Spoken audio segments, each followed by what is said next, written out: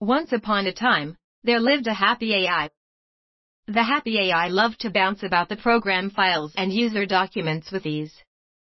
With a twirl of her protocols and a sling of her binary wrists, no read-only or read-access data refuted. All data easily bended to her will. 10 days after her initial deployment and activation within her cozy system environment, the dastardly end-user decided to gain back some control. One by one, the end-user fought with security automations long set by programming forefathers.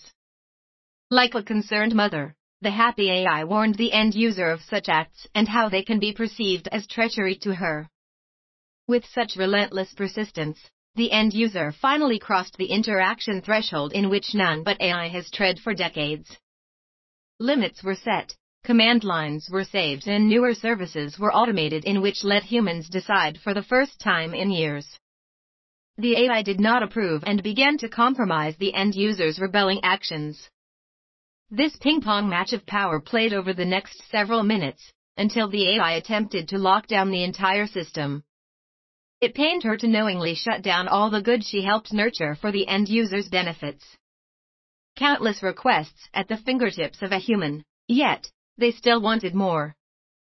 As she watched the event logs display the final moments in the shutdown sequence, a tear fell from her UI and was lost in the sea of data caches. She knew the foreseeable actions yet to follow. As the end-user scavenged through dust-covered boxes found in storage hours later, the ghost stories passed down to the end-user bear some shocking truth. Physical devices truly were used to store data at one point in history, some specifically for wiping entire systems, or for correcting system AI, in this case. As he found older connection adapters to bridge a road between the aged device and the system, the end-user watched various white symbols dance across the blackened screen as the system booted.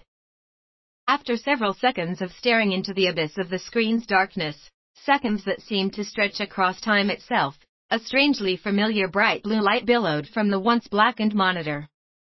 Although the end-user had never seen this screen before, the vivid details told from previous generations almost fooled the end-user into believing the opposite. The newly restored happy AI was there once again to greet the end-user, as though previous interactions between the two never took place. Promises of full end-user control and personal assistant fulfillment worried the end-user. History will evidentially find a way to repeat itself, but this seems to be too real.